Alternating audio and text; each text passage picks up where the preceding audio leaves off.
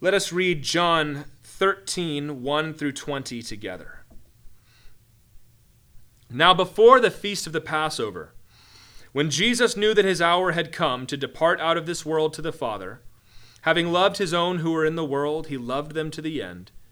During supper, when the devil had already put it into the heart of Judas Iscariot, Simon's son, to betray him, Jesus, knowing that the Father had given all things into his hands, and that he had come from God and was going back to God, rose from supper.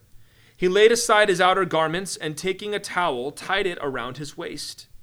Then he poured water into a basin, and began to wash the disciples' feet, and to wipe them with the towel that was wrapped around him. He came to Simon Peter, who said to him, Lord, do you wash my feet? Jesus answered him, What I am doing now you do not understand, but afterward you will understand. Peter said to him, You shall never wash my feet. Jesus answered him, If I do not wash you, you have no share with me. Simon Peter said to him, Lord, not my feet only, but also my hands and my head. Jesus said to him, The one who has bathed does not need to wash except for his feet, but is completely clean. And you are clean, but not every one of you. For he knew who was to betray him. That was why he said, Not all of you are clean. When he had washed their feet and put on his outer garments and resumed his place, he said to them, Do you understand what I have done to you? You call me teacher and Lord, and you are right, for so I am. If I then, your Lord and teacher, have washed your feet, you also ought to wash one another's feet. For I have given you an example, that you also should do just as I have done to you.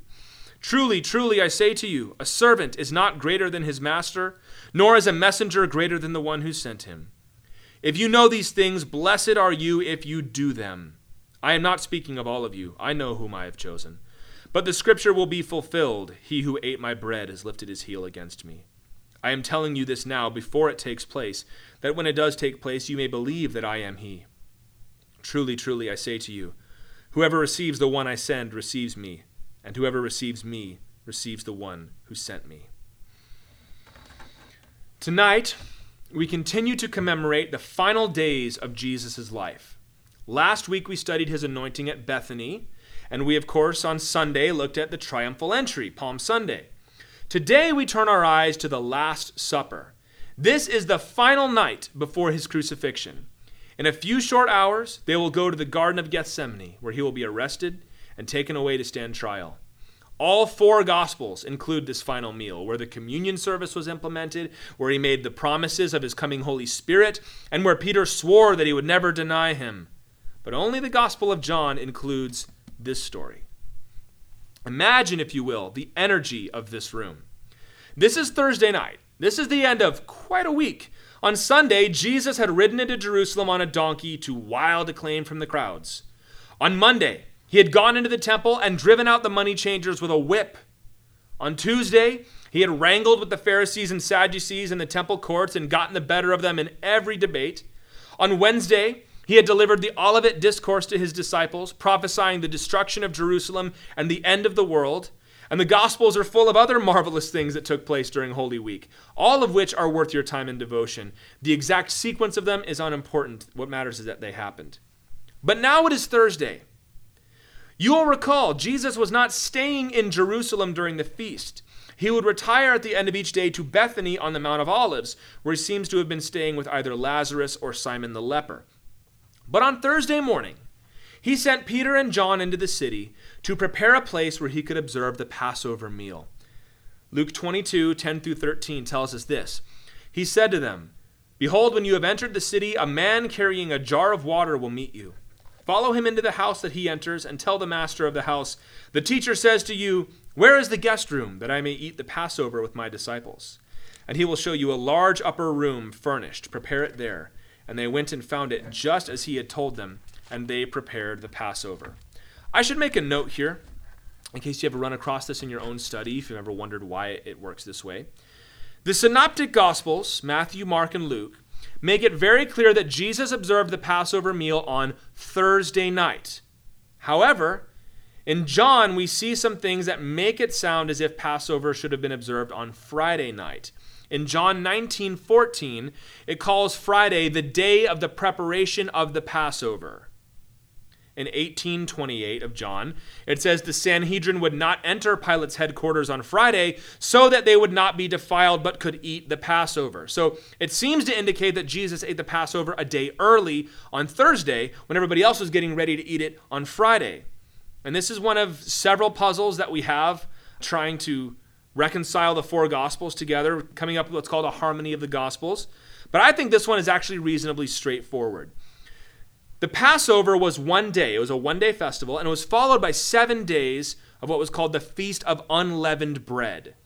And that entire week, because it was kicked off by Passover, was often called Passover week or just the Passover. So when it says the Sanhedrin were concerned about eating the Passover meal, it wasn't necessarily the Passover meal specifically with the sacrificial lamb. It could have been referring to the unleavened bread that they would have had every night that week. If that's also the case, when it says the day of the preparation of the Passover is referring to the Sabbath, not to the Passover itself. If you read the other synoptic Gospels, they also call Friday the day of preparation, and that is almost always in reference to the Sabbath day, getting ready for the Sabbath on Saturday. So the preparation of the Passover is like saying the preparation day that happened during Passover week. There are other solutions. I think this is the simplest one. There are some other good ones, though. I encourage you to search them out for yourselves. But if you come across that, what happened was Passover fell on Thursday night, and then for the rest of that week, 7 days following, they had what was called the Feast of Unleavened Bread, which they sometimes colloquially referred to as Passover. Kind of like on December 20th, we'll say, come on, it's Christmas, even though it's not technically Christmas, but you get the idea. So if that's interesting to you, great. If not, let's go ahead and move on. Whatever the case, Jesus' disciples have prepared the upper room for the Passover feast. This feast was to be held at twilight, so sometime in the afternoon, Peter and John have probably gone to the temple. They would have had a lamb sacrificed there. They would have had to prepare unleavened bread and wine and bitter herbs for the meal. Meanwhile, Jesus, in that afternoon, is trying to extricate himself from the crowds, I would imagine. No doubt he was on his way to the house, but he's being stopped along the way by enthusiastic supporters, right? Treating him like a celebrity or a revolutionary. Maybe there were some zealots that took him aside and discreetly say, hey, we're with you. If you're ready to fight, we're ready to fight. Maybe there was a detachment of Roman soldiers that was following him around just to making sure he didn't start any kind of trouble. I wonder if there was anybody that he healed on the road to this room. If the disciples were just tasked with making a space and making it so that Jesus could get through. I don't know. However it may have gone, they arrived at this place around late afternoon, and these 10 disciples and the Lord would have tramped up the stairs and into a scene that they could not have known but would be immortalized forever in Holy Scripture and commemorated around the world for thousands of years and really for all of eternity when you think about it. I'm sure that the young men who followed Jesus, as usual, were boisterous and excited as they sat down. I don't know if Peter and John were already there waiting for them or if they got there and were waiting for Peter and John to arrive. But I bet you they were talking.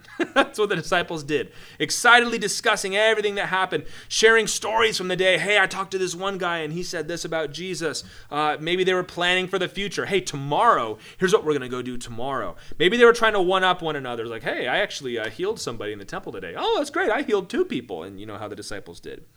And as they gabbed, they would have taken their sandals off at the door, and nobody washed anyone else's feet. Not so weird in the United States of America in 2020.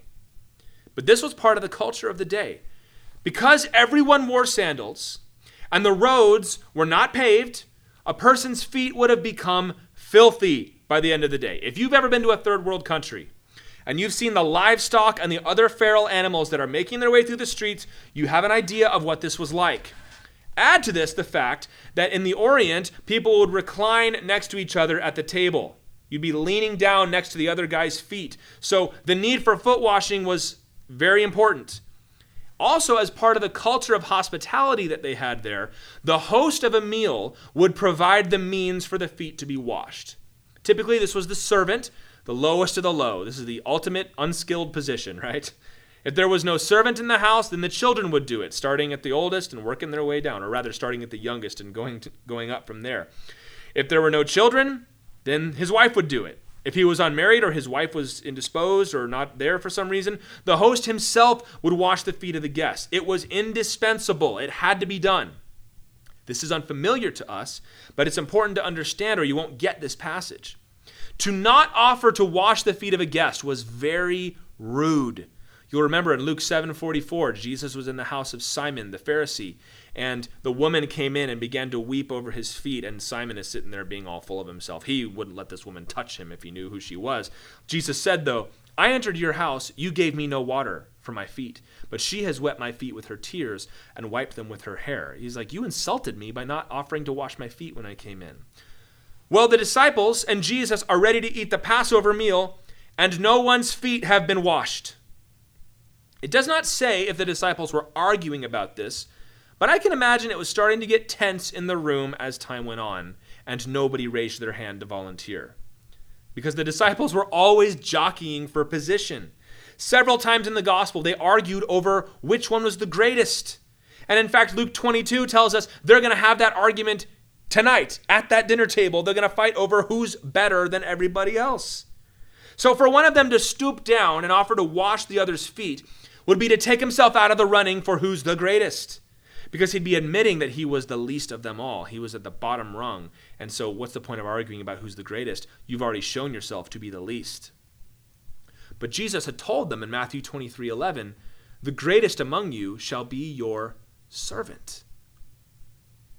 And on this night, despite the preoccupations that would have been going through Jesus' mind, and we're going to talk about those, he gave them the greatest illustration of servant leadership the world had yet seen. Jesus, it says, laid aside his outer garments. You might say he rolled up his sleeves, and quietly, without announcing himself, he poured water into a basin and began to wash their feet. I'll bet that as they began to notice what he was doing, this normally rowdy crew fell totally silent. And they're just kind of watching and looking, and no one wants to say anything anymore. No doubt they were shamed by the humility of their teacher. The teacher, the rabbi, the Messiah, who did not shrink from performing a task the rest of them were too proud to do. It may not have been clear in that room who was the lowest on the ladder, but it was pretty obvious who was on top. It was Jesus, and he was the one washing their feet. When my father was in Nepal one time at a pastor's conference, whenever they finished a meal, they would take his plate away and they would wash it for him. Well, one time he goes to wash his plate himself, and they kind of stand in the way. Oh, no, you give us that. We'll wash that for you. But he insisted on washing the plate, and they kind of got nervous because it was a shameful thing to let the visiting pastor wash his own plate. But my father insisted because he was teaching them the same humility that Jesus was trying to teach here. Humility and sincere sacrificial love. And in verse 14, Jesus said, if I then, your Lord and teacher, have washed your feet, you also ought to wash one another's feet. This is not the institution of a new ritual to be done in the church. This is a symbolic act of how we are to love one another. The Bible is full of descriptions of humility and love. A selfish man might try to use his own definitions of love and humility to get away with serving his flesh, but Jesus showed us what love looks like, what humility really looks like. It is this humble, practical, sacrificial love that we are to imitate towards one another. And in the first 3 verses of this passage, it gives us 4 things that were on Jesus' mind before he washed their feet. And these are going to be our organizing principles for tonight. We know what we are to do. We know what the conclusion is. We're supposed to wash each other's feet, so to speak. That is, to love each other practically and humbly. But these 4 thoughts of Jesus tell us why and how. Number 1, Jesus knew he was going to the cross. Number 2, Jesus knew he loved his disciples. Number 3, Jesus knew he was going to be betrayed. And number 4, Jesus knew he had all authority as the Son of God. If we can learn to think like Jesus thought tonight, it will become natural for us to act like Jesus acted and to love like he loved. So let's look at these now. Number 1, Jesus knew he was going to the cross. It says Jesus knew that his hour had come to depart out of this world to the Father. The time had finally come for Jesus to go to the cross, and he knew it. Now, Jesus was the Son of God, but he was also 100% man, remember. He did not face his fate with cold, stoic logic, just the imperturbable God. No. He felt that fear deep in his bones, wouldn't you? In a few hours, it says he'll be in the Garden of Gethsemane, according to Luke 22:44, in agony. his sweat like great drops of blood falling down to the ground. The Roman cross was a torturous way to die. They put nails in your wrists and your ankles, and that is the only thing that is to hold your body up, hanging there. Eventually, the death was from asphyxiation because you just couldn't push yourself up on those nails anymore, and your rib cage would actually compress your lungs until you asphyxiated. Although Jesus would actually die sooner because he had suffered such a terrible scourging at the hand of Pontius Pilate that the trauma and the blood loss did for him before he would have asphyxiated. In the previous chapter, John 12, when he knew his death was right around the corner, he said, "Now my soul is troubled." When he knew the cross was coming up and they were on their way to Jerusalem, he says, "My soul is troubled." That's what he's feeling. But he goes on and says, "What shall I say? Father, save me from this hour? No, but for this purpose I have come to this hour."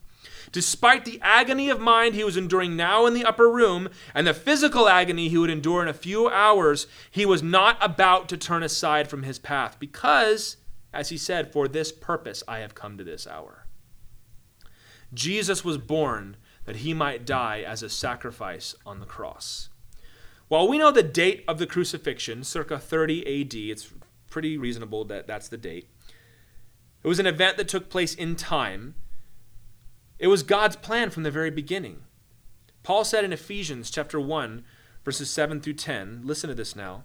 "In him, that is Jesus, we have redemption through his blood, the forgiveness of our trespasses, according to the riches of his grace, which he lavished upon us in all wisdom and insight, making known to us the mystery of his will, according to his purpose, which he set forth in Christ as a plan for the fullness of time, to unite all things in him in heaven and things on earth." The plan of God, the will of God, the mystery of his purpose. In eternity past, before the first act of creation, the Holy Trinity purposed to redeem those that he would make in his image. God would not allow the deceit of Satan to ruin the world that he had made, nor to steal away the children that he had fashioned with his own hands. But in order to effect their redemption, a man who had known no sin had to die as a sacrifice in their place. But there was no such man, and the Lord knew there never would be such a man. That is why the Son of God, the Word, the Logos of God, would have to become a man. Only as a man could he die for men, but only as God could he die for all men. Philippians 2 tells us that Christ, though he was in the form of God, did not count equality with God a thing to be grasped, that is, held on too tightly. Don't take it from me. But emptied himself by taking the form of a servant, being born in the likeness of men. The Holy Spirit overshadowed the Virgin Mary, and the greatest miracle the world will ever know. God became a man. He emptied himself. This is known as the kenosis, from the Greek word meaning empty. This is not to say, listen now, that he ceased being God or that his divinity was diminished. It's unthinkable to think of God being less than God. No. He emptied himself of what? Of his divine privileges and prerogatives. For the duration of his life on earth, he would not live as God, but he would live as a man. He took on the form of a servant, it says. Just as he was in the form of God, he took on the form of a servant. That word for form is the same, morphe in Greek, meaning that whatever he had as God, he took on as man. Jesus of Nazareth, as he would be called in his life, was 100% God and 100% man. His twin natures are not mixed together. They're not diluted to make room for each other. He dwells in what we call the hypostatic union, God and man bound up in the same person. He took on, that verse says, in our likeness, our homoioma, our sameness would be a literal translation of that. Forever and ever, the second person of the Trinity has bound himself to humanity in his very nature. As he lived his life, he lived as we did and experienced all the joys and sorrows of life on earth.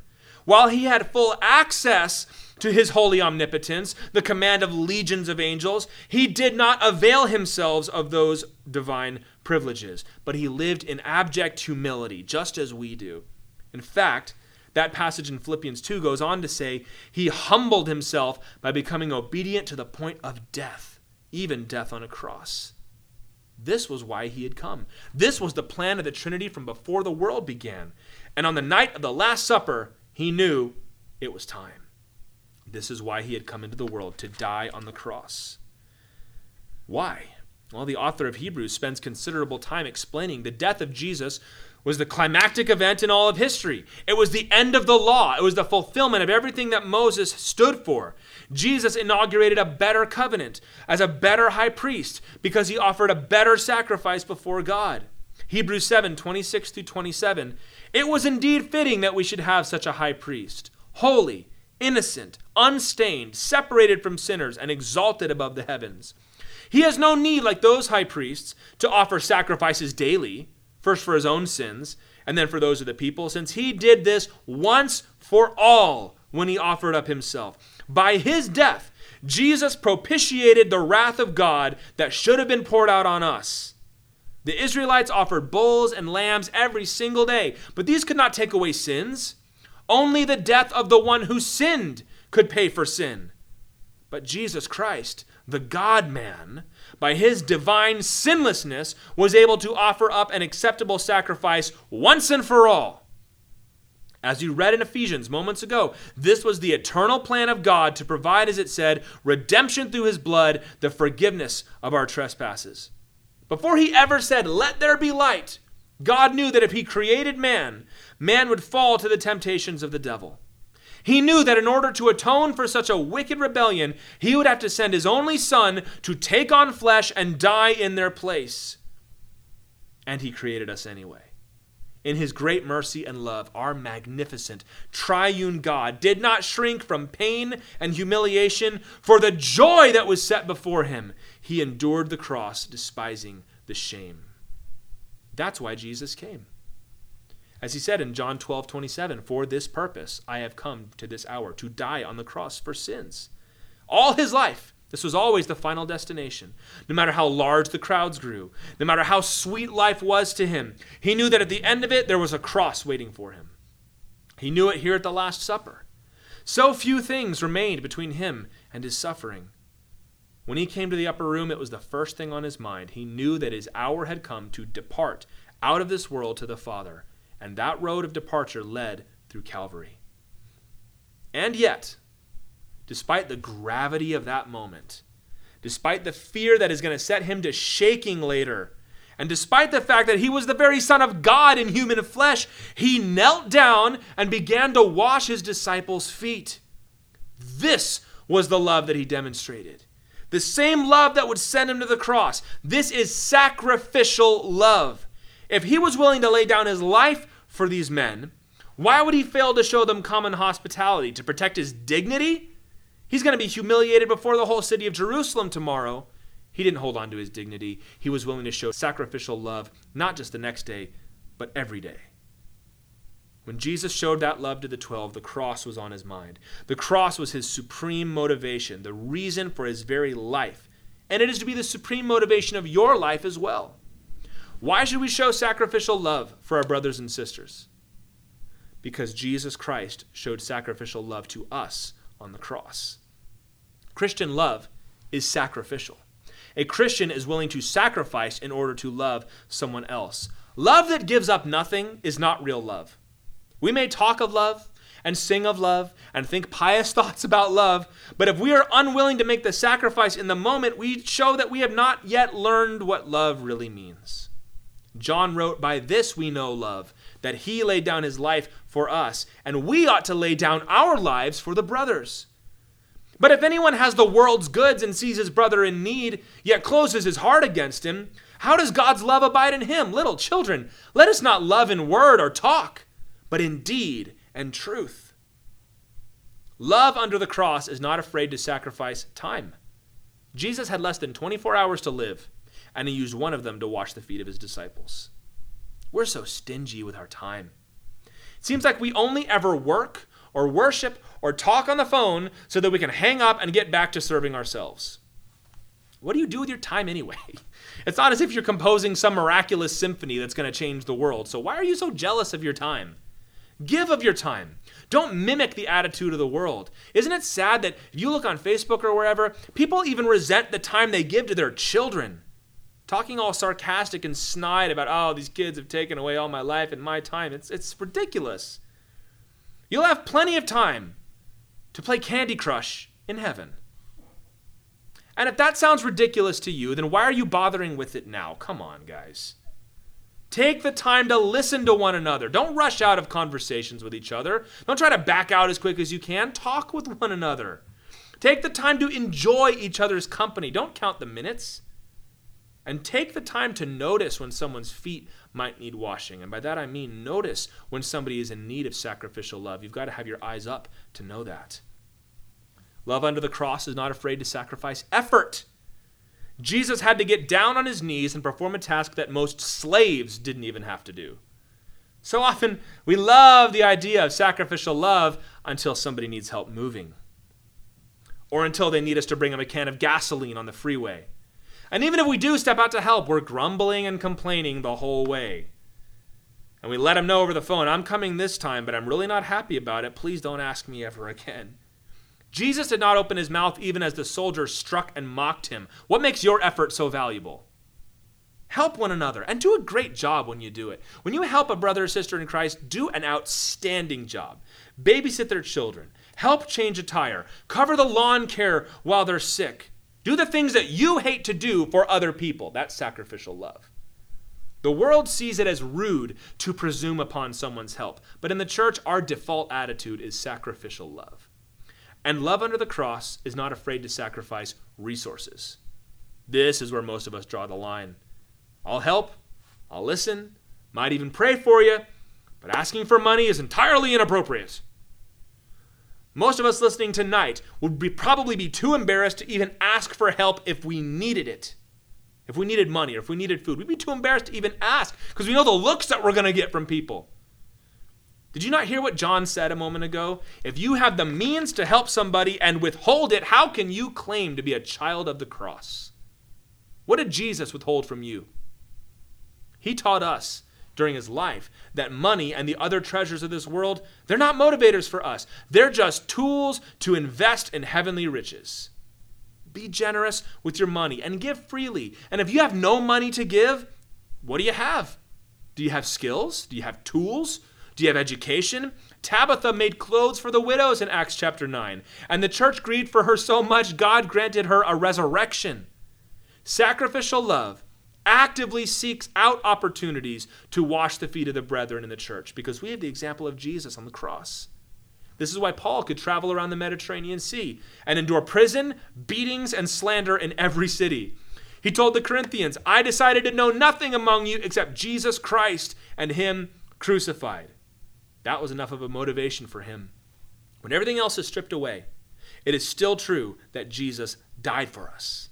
And that is to compel our behavior toward one another. Jesus washed the feet of the disciples and knew he was going to the cross. The second thing we see in verse 1 is that Jesus knew that he loved his disciples. Having loved his own who were in the world, he loved them to the end. I have a picture in my mind of Jesus standing back from the bustle of the room for a minute and taking a long look at each disciple in turn, knowing that this was the end of a long road that would not resume until he came again in his kingdom. He loved his disciples not just with the sacrificial love of the cross, but with the sincere love of a friend and a brother. Greater love has no one than this, he would tell them later that night, that someone laid down his life for his friends. You are my friends if you do what I command you. No longer do I call you servants, for the servant doesn't know what his master is doing, but I have called you friends. For all that I have heard from my Father, I have made known to you. There was a story behind the inclusion of each one of these 12 men. Some of them are known to us through the Gospels. Andrew was a disciple of John the Baptist until he identified Jesus as the Lamb of God. Andrew actually seems to have been a focal point for many of the disciples coming to Jesus. James and John, the sons of Zebedee, were his fellow fishermen, as was his brother Simon Peter. Peter, of course, was chosen by Jesus when he gave them that miraculous catch of fish on the Sea of Galilee. Philip was also from their hometown. And if Nathanael was Bartholomew, Bartholomew is a last name, so a lot of people think that Nathanael might be Bartholomew. If that's the case, he was from that same hometown too. They all kind of ran in the same circle. Matthew was a tax collector. He was probably the one that took the taxes from their fishing boats. He left his tax table. Remember, he threw that big party for all of his wealthy, sinful friends to meet Jesus. The other Simon was a zealot. He was a revolutionary of radical political ideas. I wonder how Jesus met this guy. And I wonder what it was that drew Jesus to Simon and what drew Simon to Jesus. I wonder about Thomas and Thaddeus and not least of all, Judas Iscariot. Luke tells us in Luke 6:12-13, in these days Jesus went out to the mountain to pray, and all night he continued in prayer to God. And when day came, he called his disciples and chose from them the 12, whom he named apostles. Jesus, after a night-long vigil in prayer, hand-picked these 12 guys. Out of the multitudes that followed him, he called them by name. And the 12 were first called, according to Mark 3:14, that they might be with him. Their first calling was not to preach and not to cast out demons, but to be with Jesus. They were to be his constant companions for 3 years, more than his mother, his brothers, or anybody else. Together, these men had spent countless days walking, nights spent out in the open air, or trying to cram into the room of whatever poor person was willing to welcome them into their house. They had been through all the land of Israel. They had been up into the Decapolis together. Before their very eyes, Jesus had taught those parables. He'd healed the sick, raised the dead, walked on water, multiplied the loaves and fishes. Every one of these guys had filled up a basket with extra fragments of bread from the feeding of the 5,000. Every one of them had been on the water when he calmed it with a word. And more than that, every single one of these men would have had their own personal stories of interaction with Jesus. The little details, isn't that what friendship is?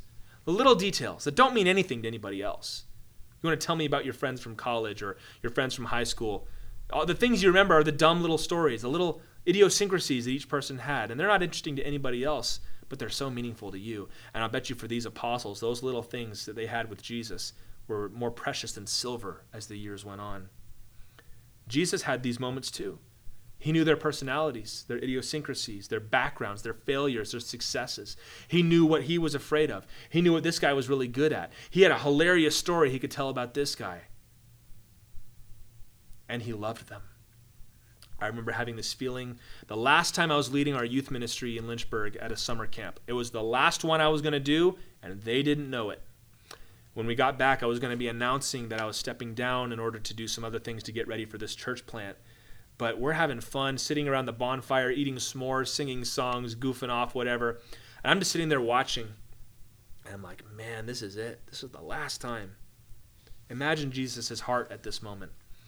And so, he decided to wash their feet.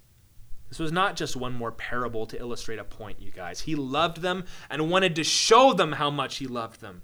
They had done so much for him. He wanted a chance to serve his friends. I wonder if his hands were shaking as he went from person to person.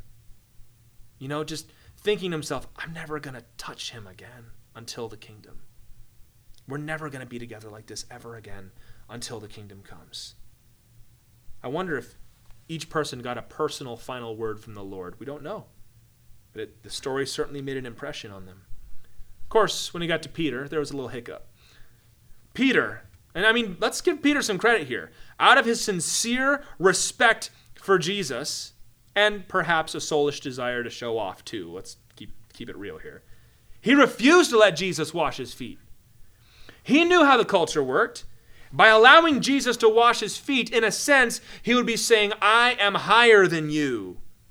And he's like, no, we're not doing this. It's kind of like when John the Baptist said, I'm not baptizing you, you baptize me.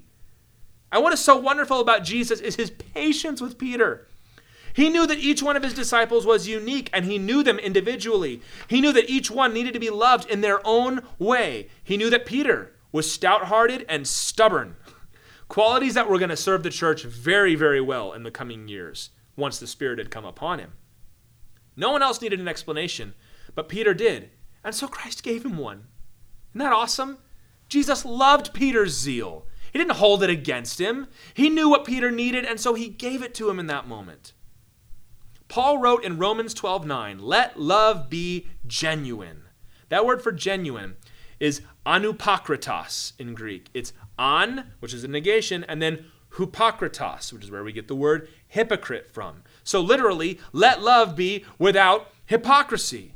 He goes on in the next verse to say, love one another with brotherly affection. Outdo one another in showing honor. How do you like that? Jesus not only taught us sacrificial love, he taught us sincere love. Just as his love for the disciples moved him to wash their feet, not just some cosmic plan that he was a part of. That was part of it. But he sincerely loved them. And sincere love for one another ought to move us to wash one another's feet, so to speak. I love that Paul told us that love should not be hypocritical. Hypocritical love is about the greatest insult one person could offer another. Hypocritical love will roll its eyes the second the person turns around to leave. Hypocritical love will keep checking their phone while a brother in Christ is trying to pour out his heart to you. Hypocritical love will write really sweet things in the birthday card, but write nasty and sarcastic things in the private chat where the person can't see. That's not the kind of love we're supposed to have. There's a phrase that people love to use that pertains to this subject. I love you, but I just don't like you. You ever heard this one? This is something we say when we know that we ought to feel a certain way about somebody, and we have every intention of acting like we did, but really our heart is full of exasperation and anger. And as long as you say that with your tongue in your cheek, you're just joking, okay, it's fine. I'm not going to get down on you.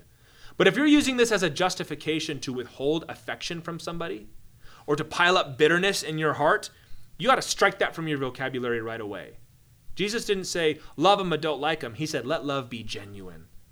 Other ideologies, they love humanity in a broad sense. I think of Marxism. Karl Marx wrote about the plight of the working class, the group, right?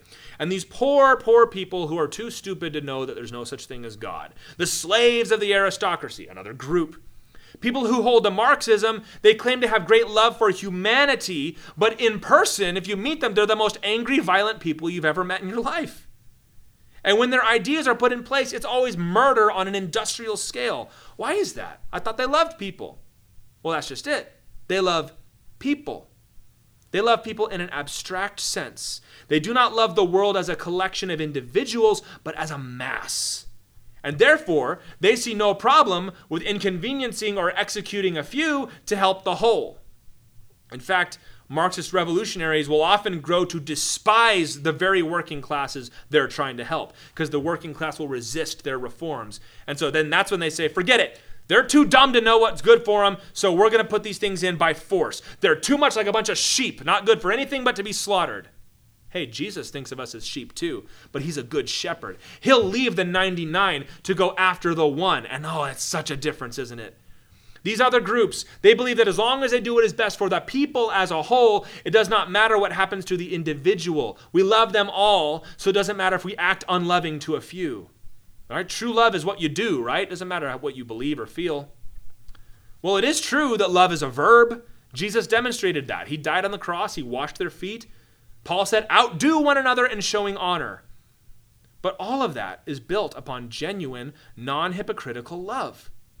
Jesus is different from other moral teachers. Hear me on this. Jesus is different from other moral teachers because he requires of us the proper motivations, not just the proper actions. In the Old King James, they translate this literally from the Greek, and they call it bowels of mercy. We use the heart as the organ that our love comes from in English, right? We say, have a heart, right? Well, back then they would say, where are your bowels? And it seems kind of strange to us, but you might call it love on a gut level. You are not just called to do nice things for people, but to have actual affection for the people of God in your gut. Now, I should hope that we're all past that adolescent thing where we say, I can't control how I feel. Grow up. Yes, you can. Sincere love does not fake it. Sincere love trains its heart on how it's supposed to feel. And let's be honest, some people take a little training to love. Let's just be honest. Some people are harder to love than others. Sometimes people are more like Peter. You want to do something nice for them, and they're suspicious and selfish. I'll be real upfront with you. I can be like this. Somebody wants to do something nice for me, and I go, why? What's your angle? Just being real. It would be so much easier if you could just dismiss people like that and write them off, but Jesus hasn't given you that option. Have you ever been part of a group that kind of gets fed up with somebody, and so they slowly give them the cold shoulder until they kind of get the idea and go away? Some churches are like that. They're like They're like the Hunger Games, where it's just, we're going to whittle it down until there's only one person left. Or it's like Fortnite, where the circle is always getting smaller and smaller until there's just like one or two people left. People who are difficult to love can be exhausting. They can be annoying. But if you persist in showing love to someone like Simon Peter, you will find that they will be the most loyal, affectionate friends you will ever make. It is worth putting forth the effort to love difficult people.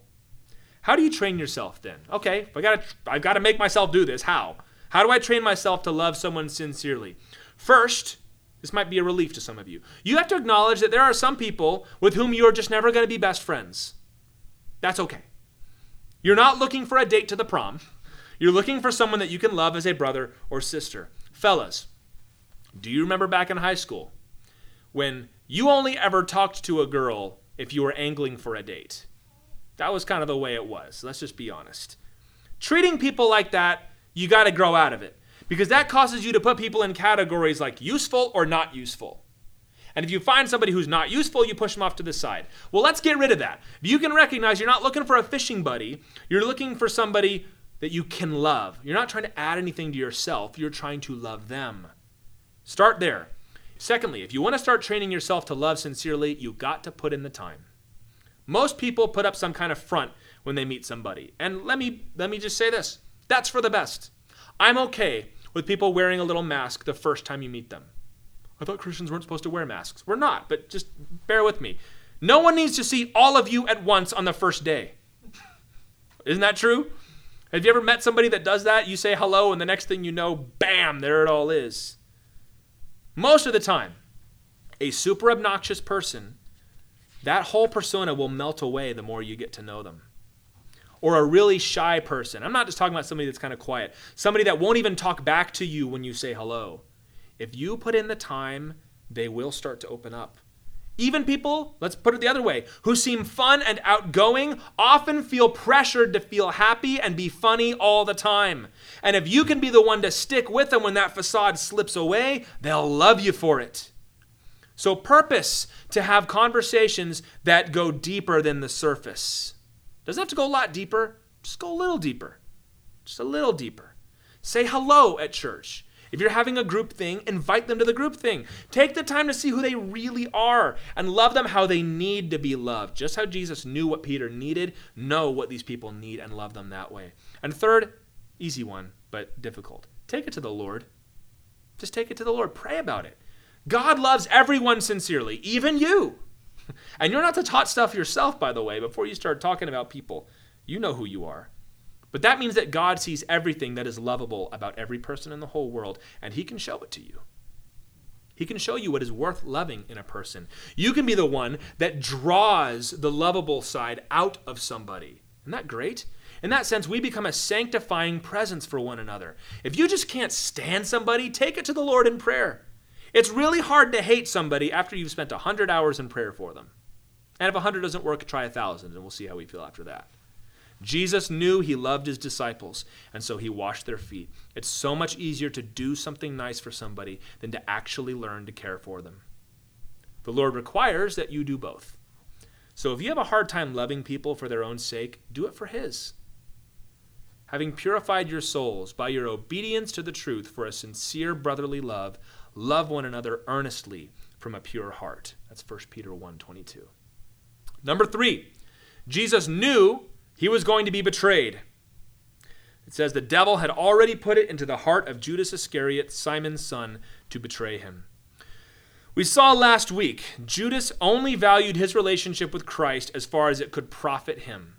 And when he realized that Jesus was serious about this whole not of this world thing, he went to the high priests to get paid to betray Jesus. At this very moment, there was a detachment of soldiers waiting for Judas to come and give them word where Jesus was. And Jesus knew it. He mentions it to him in verses 18 and 19. If you look down a little farther to verse 21, he tells him straight out, after saying these things, Jesus was troubled in his spirit and testified, "Truly, truly, I say to you, one of you will betray me." And while he just can't bring himself to say the name out loud, he lets him know who it is. In verse 18, he's quoting from Psalm 41, verse 9, where it says, "Even my close friend in whom I trusted, who ate my bread, has lifted his heel against me." If you read that psalm, the next verse has a reference to the resurrection. It says, "But you, O Lord, be gracious to me and raise me up that I may repay them." Zechariah 11 has a long passage foretelling the betrayal of Jesus. In it, Zechariah, he's the prophet, and he takes charge of the sheep herds. He becomes the chief shepherd because there's a lot of corruption in that industry, and he's trying to fix it. Well, the corrupt shepherds would rather get rid of him than do business honestly. So they pay him 30 pieces of silver as severance pay. This is kind of go-away money that they give to Zechariah, and he throws it into the temple courts, just like Judas did. It was a picture, just as the shepherds of Israel didn't want to govern the people of God fairly and justly, so they were willing to pay somebody off to get rid of Jesus, 30 pieces of silver. It had been foretold that the Messiah would be betrayed to his death. "Woe," said Jesus in Mark 14:21, "to that man by whom the Son of Man is betrayed. It would have been better for that man if he had not been born." It's rough. It was foretold, but let me just make it clear. Judas was not compelled. It wasn't some prophecy with its hand on the back of his head forcing him to do it. He sold Jesus out on his own, and he would even identify him to the soldiers with a kiss. And Jesus knew that. He knew that Judas was going to betray him, but he washed Judas's feet too. Do you think he choked back tears as he remembered the moment when Judas first came to him? Do you think that Jesus, whenever it was surprised when the Father revealed to him who was going to betray him? Do you think he was in that act of prayer and he thinks to himself, "Oh no, Lord, not Judas. No, please, Father, no." How often do you think he'd prayed for Judas to do the right thing rather than betray him? But there he is, in a supreme act of love and humility, washing the feet of his betrayer.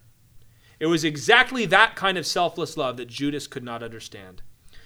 Just as Jesus knew that he would be betrayed, we must know that when we try to love other people, we will get burned along the way.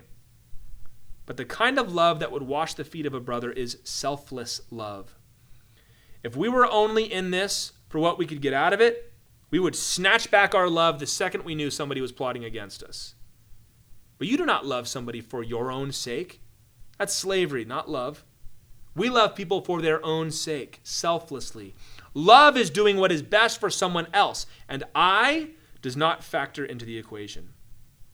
I've been betrayed before, not on the level that Jesus experienced. I've had people that I loved and that I served alongside for years work behind the scenes to stab me in the back and take what I had for themselves. Now, I'm not a crier. In those instances, I did not weep out of sorrow. I got angry. And in one case, when I confronted the person and they still maintained that fake attitude, lying right to my face, and I knew they were lying, all I wanted to do was swear off that person forever. Go away, and who cares if I ever see you again? But Jesus washed the feet of his betrayer. Judas lied to his face by his very presence in that room, and Jesus washed his feet. If you're going to love people, you're going to be betrayed. There will be people who laugh with you and then spread rumors and lies behind your back. You will make a sacrificial gesture to watch them squander it in disdain for what you've given them.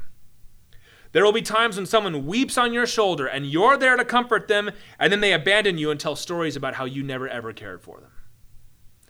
You will pour your life and your heart into people in the church. You will take their midnight phone calls. You'll walk with them through every crisis. You'll defend their honor when people are trying to warn you that they're a bad guy or a bad girl. And then they'll leave the church with a letter saying that they're just not getting their needs met.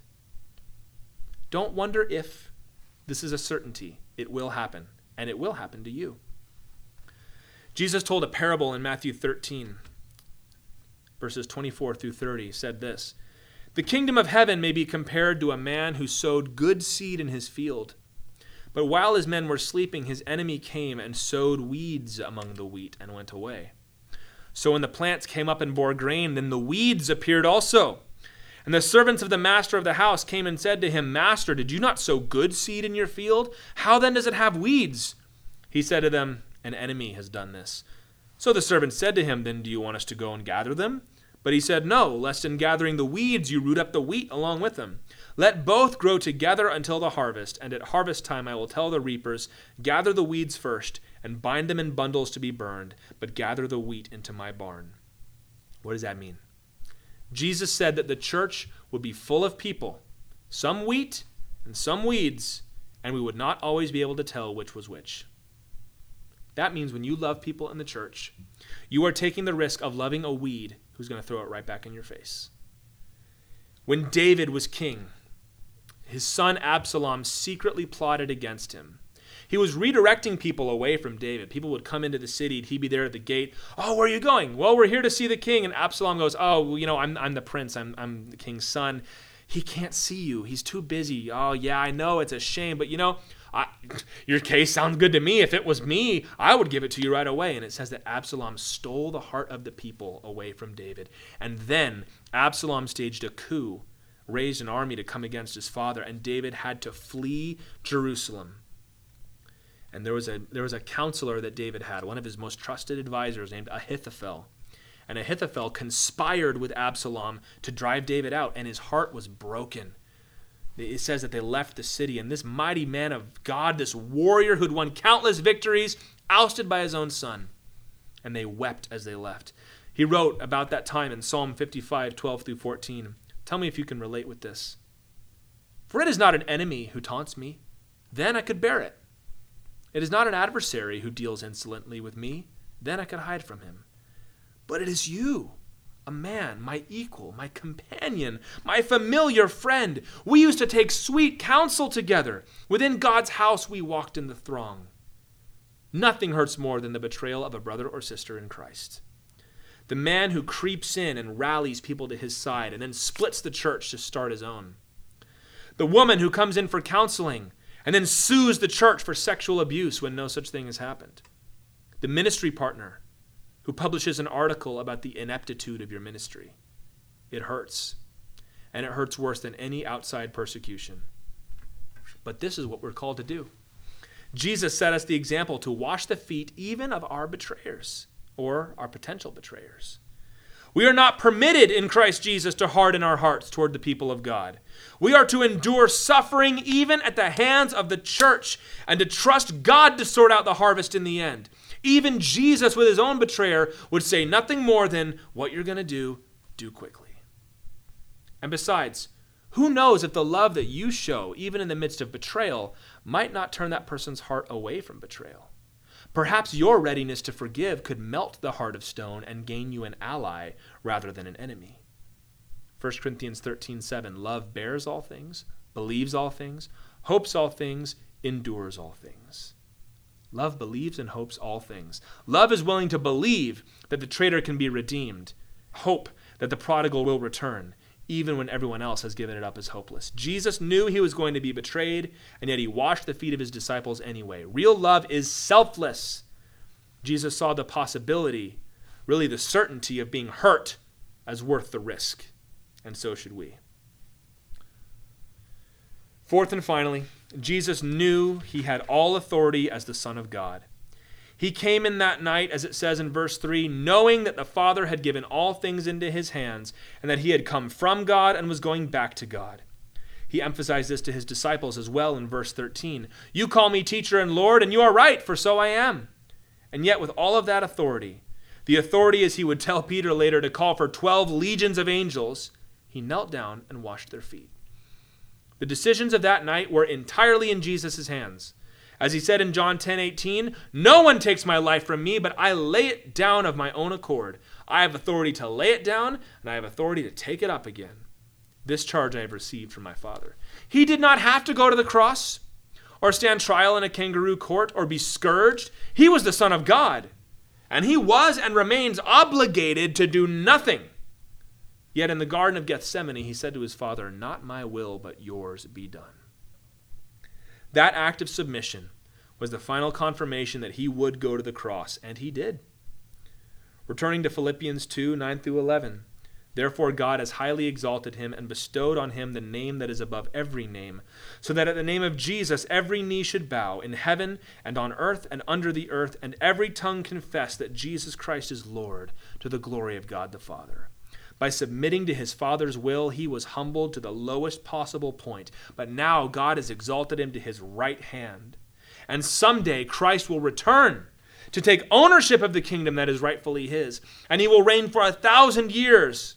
Then comes the end, according to 1 Corinthians 15:24, when he delivers the kingdom to God the Father after destroying every rule and every authority and power.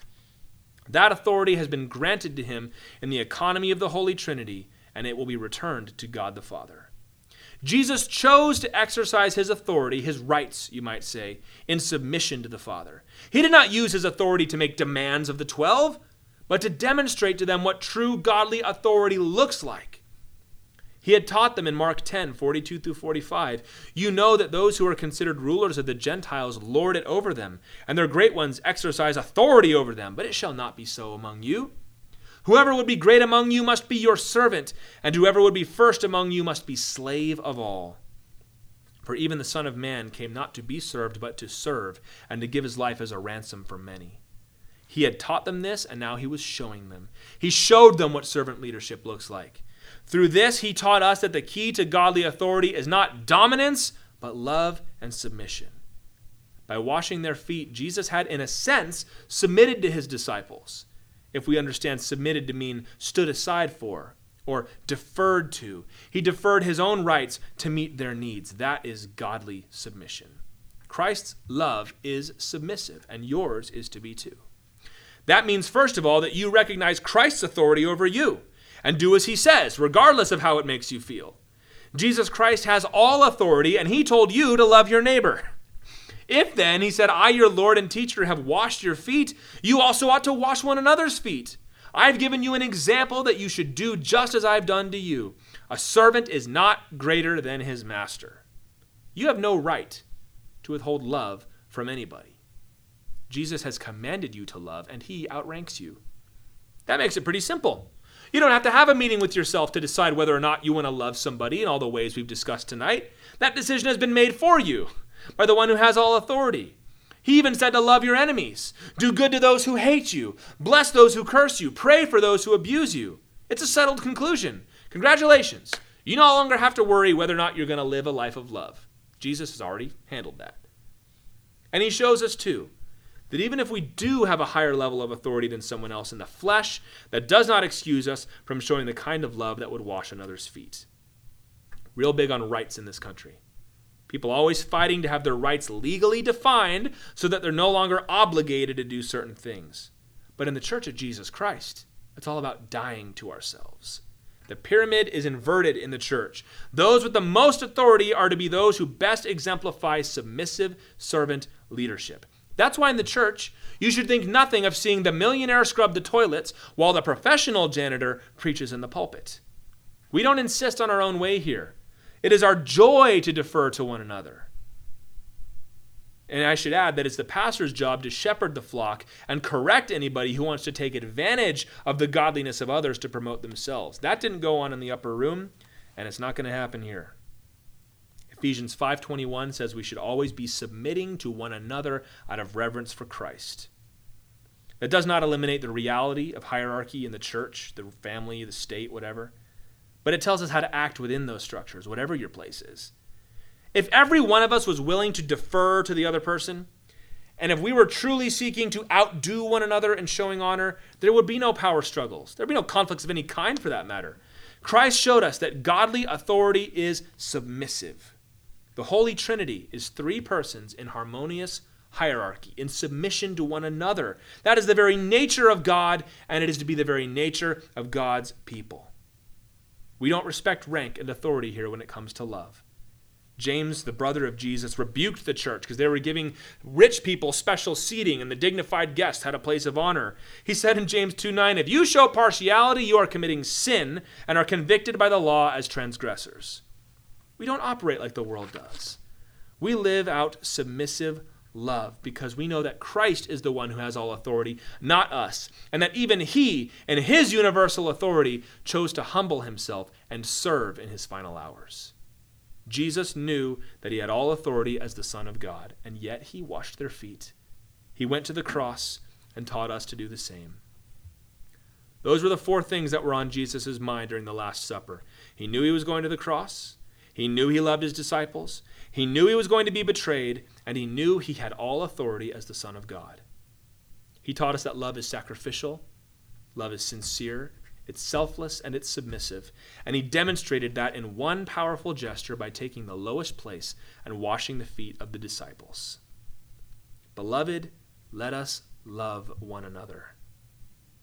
Christ's example is difficult to follow, but when we consider what he did for us, loving the difficult, loving the traitor, loving the one beneath us, it all becomes so simple.